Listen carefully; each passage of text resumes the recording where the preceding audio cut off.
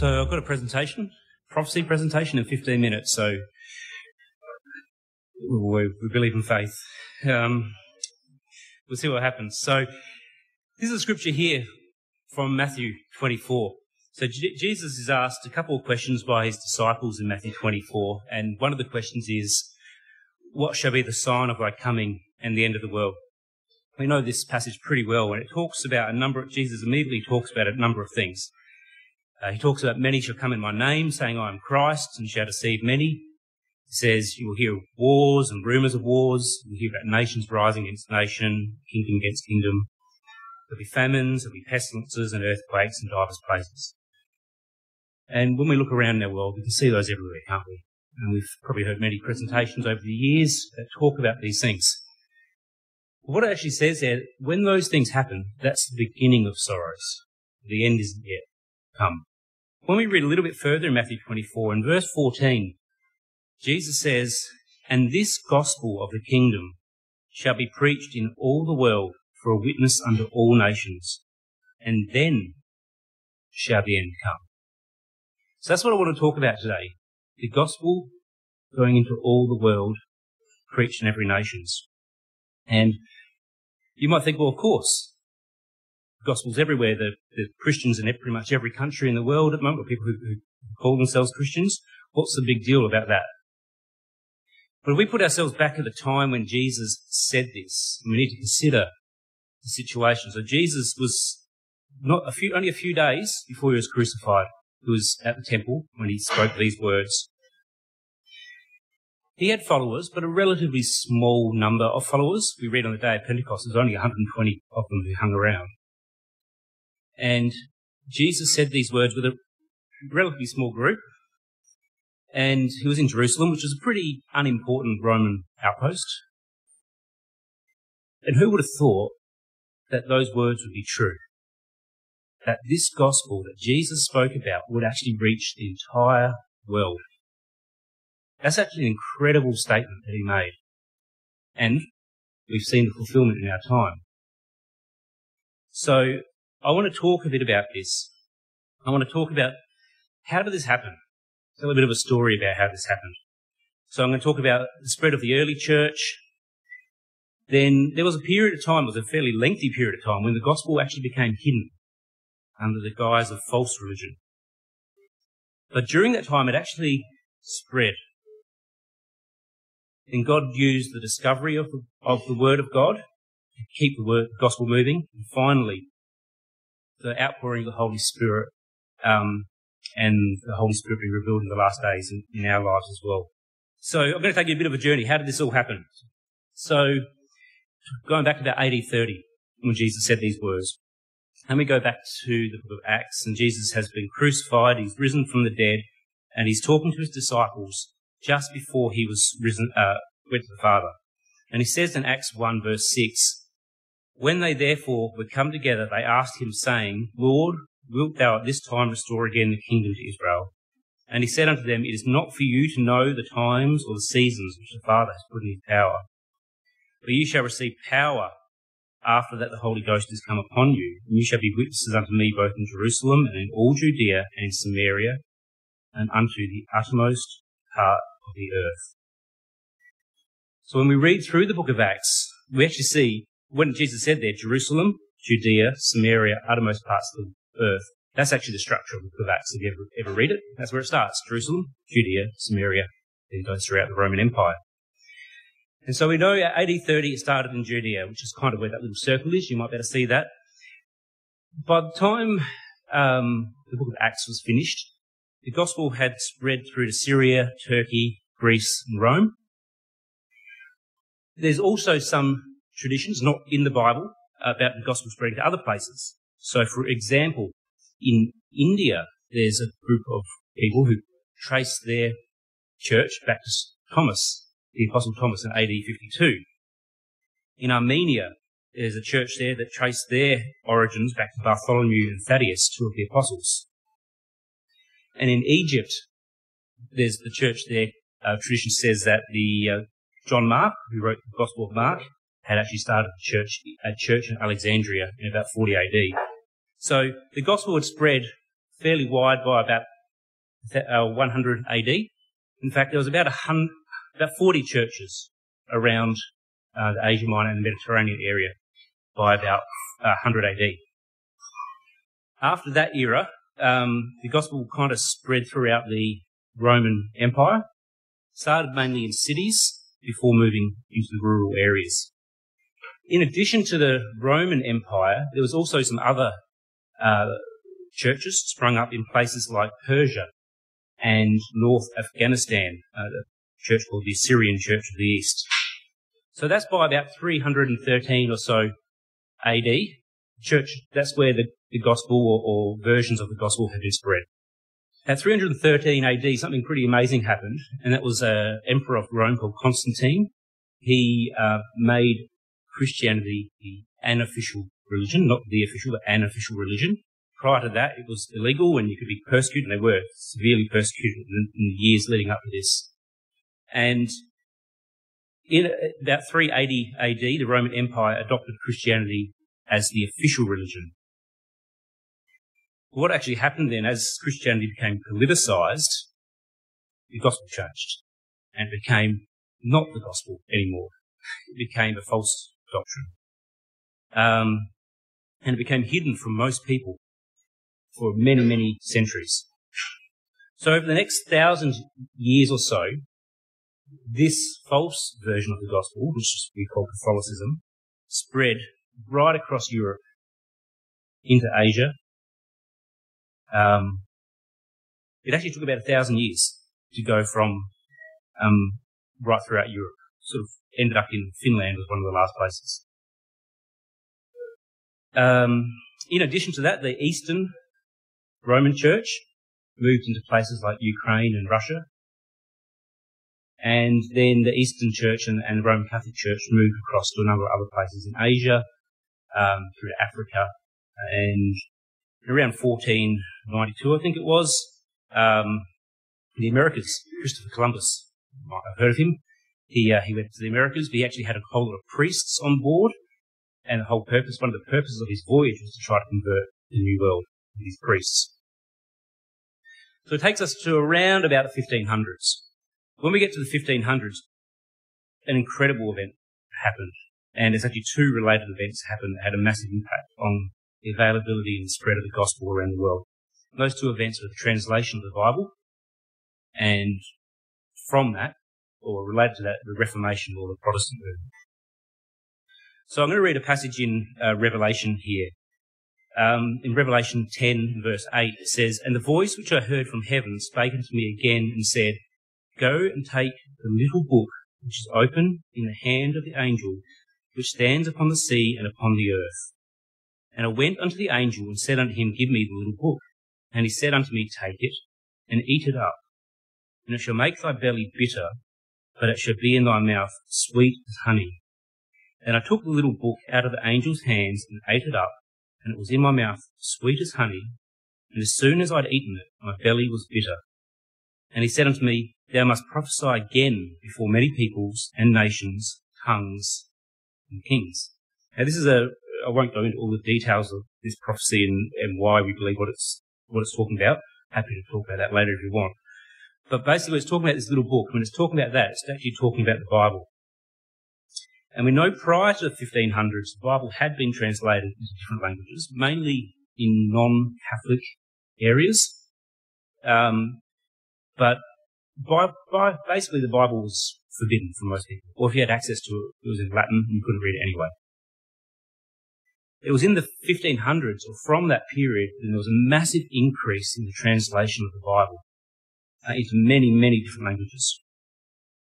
Another thing that happened the century before was the invention of the printing press, or the movable printing press. And that actually allowed the Bible to be printed rather than handwritten. Can you imagine writing out your Bible, how long that would take, and how big it would be? So the printing press had a massive impact at this time. So it's really, really hard to understate how important this was. Because that then allowed people to read the Bible for themselves in their own language, which they couldn't do. They actually had no idea. They had to rely on what the priest said or the bishop said. In addition to that, thousands and thousands of versions of the Bible could be printed fairly cheaply and be accessed by people. And it talked about here the little book. There's another thing. The Bible could actually be printed small. Maybe not that small, but smaller than the massive tomes that were handwritten. And then people could actually carry it with them and, if necessary, hide it. That prophecy talks about it. When you eat this book, it'll be sweet as honey, it'll give you a bitter stomach. It's sweet because now people could read the Word of God. They could see the promises of salvation. They could read the promises of joy, hope, grace. It's just so familiar to us, but it was not common. They didn't know. But it was bitter because if you were caught with one in a Catholic area, you were persecuted or killed. For instance, Tyndale, he translated one of the first versions of the English Bible. He was burnt at the stake for doing it. So it was sweet, but it was also bitter. The last part of that prophecy in Revelation talks about, with that little book, you now need to prophesy before many peoples, nations, tongues, and kings.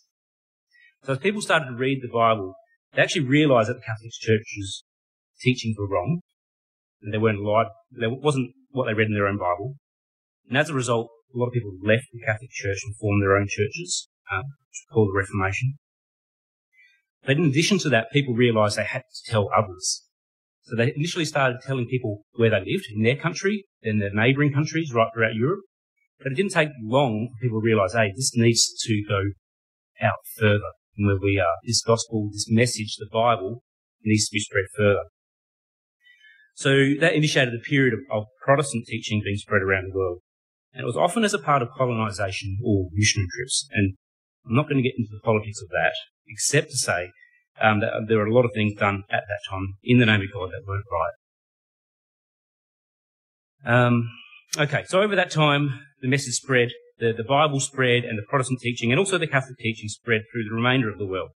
So it went through, did that work? I don't know if that did. I'll try that again. Africa, Asia, North America, South America, Australia, the Pacific. Now, I haven't got every country there because I don't know how long it took us to do that. So I just sort of generally said every country there. Actually, the Gospel, the Bible, the last places the Bible really reached was kind of Australia and the Pacific Islands in around the 1800s. This is the period when missionaries went out, as I said. Many of them died. I read some of the accounts I read, really interesting. Some missionaries would travel to their destination with all their stuff packed in a coffin. Because 80% of them would die within 2 years, and they knew that. So they took their own coffin with them when they went to preach the gospel. It's a bit cold outside. Maybe I won't go to the outreach today. It sort of makes you think, doesn't it? So by the end of the 1800s or so, basically the Protestant Catholic doctrines has been preached in most of the world, and the Bible was basically available in many, many languages. It taken about 1800 years for the message to be preached by Jesus Christ and for the Bible to reach, let's say, Vanuatu. 1800 years. So at that time, the seed had been sown and the ground had been prepared. I'm going to keep moving. There's a prophecy in Joel about the nation of Israel, but it has an application to us as well. And it talks about there'll be a former rain and there'll be a latter rain. And we know the former rain was when the gospel was first preached on the day of Pentecost, and they received the Holy Spirit, and the gospel went out and spread.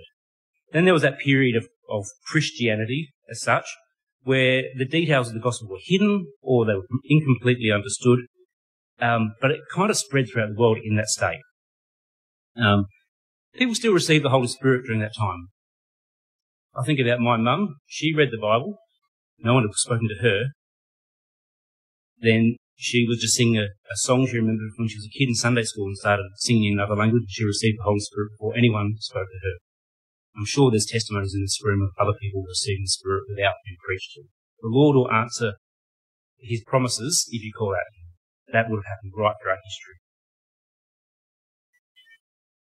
But starting around the turn of the 1900s, this latter rain started. And we call it the Pentecostal revival. So I kind of think of like the ground had been prepared and the seed had been sown by this knowledge of Jesus, knowledge of God. Access to the Bible was there. All it needed was that rain, the rain of the Holy Spirit. And then it came, the latter rain came, and there's now been this massive revival of the Holy Spirit ever since. So Pentecostal revival started when people read those promises in the Bible about the Holy Spirit. They called out to the Lord. He filled them with the Holy Spirit, and they spoke in tongues, and they wanted to share that with others. You might have heard of a place called the Azusa Street Revival. That only went for 3 years. But after that, most of those people went back to their towns in the United States, and they told their towns and their people what they'd experienced. And from that, the gospel sort of grew. We're actually a consequence of that here. So over the last 100 years or so, there's actually been a massive movement of that. Now, just to give you some numbers, estimates are there are over 279 million people who identify as Pentecostal right now. Academics say the Pentecostal movement has been the fastest growing religion of any time throughout history. Now, we know not everyone who identifies as Pentecostal preaches the full gospel. You know that. My own experience is that when I was in the Solomon Islands a number of years ago, we spoke to some people who lived in the Pentecostal area, and they'd had an outpouring of the Holy Spirit in the 70s. Many people filled with the Holy Spirit, speaking in tongues, but they never taught what to do with it. When we spoke to them about what we'd experienced, what the Bible speaks about, they said, that happened to us, that happened to us. And we said, what happened now? They said, oh, well, it sort of died out. But we've asked our pastors if we can tell the young people what happened to us. And we said, our pastor said, we don't want you to tell them. Don't tell them. So there's Pentecostals and there's Pentecostals, isn't there? So that just makes it, for me, so much more important that we stand up and preach the gospel. Because someone has to. It's so important that we're preaching this gospel. So in addition to that, right now, we're at a time in history when the gospel can be understood and accessed easier than ever. So September last year, whole or parts of the Bible have been translated into 3,589 languages, with plans to do the remainder of languages over the next few years. Internet and smartphones, apps, makes the Bible so much more accessible. Our sister Lisa shared a testimony about using the Bible, she like the English version, the Chinese version, to spread the gospel. But the importance of that is some countries you can't access the Bible. It's illegal or you'll be persecuted. People can access the Bible there now through the internet in ways they never could before. So what does that all mean? And why have I gone through all that? Oh, it's gone right throughout the world. I forgot about that animation.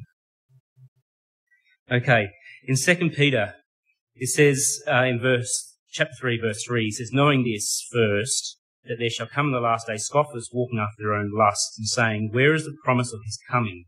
For since the fathers fell asleep, all things continue as they were from the beginning of creation. So Jesus said, this gospel will be preached everywhere, then the end will come. People said, well, he's not here. What's going on? Has he forgotten? They scoff. Later on in this chapter, in verse 9, it says, the Lord is not slack concerning his promise, as some men count slackness, but is long-suffering to us, not willing that any should perish, that all should come to repentance. But the day of the Lord will come as a thief in the night, in which the heaven shall pass away with a great noise, and the elements shall melt with fervent heat, and the earth also, and the works that are therein, shall be burned up. Seeing then that all these things shall be dissolved, what manner of person ought you to be in all holy conversation and godliness? So why hasn't Jesus come back yet? Because the gospel hasn't reached everyone it needs to reach. What I love about this prophecy of Jesus is that we're a part of it. When you or I are preaching the gospel, we're fulfilling that prophecy. When we're preaching it to our neighbour, to our colleague, wherever it is, or if you happen to go overseas and preach the gospel, you are fulfilling that prophecy, taking that gospel to all mankind. So the Lord can't come back to the last one. Maybe you'll bring that last one, and that's the end.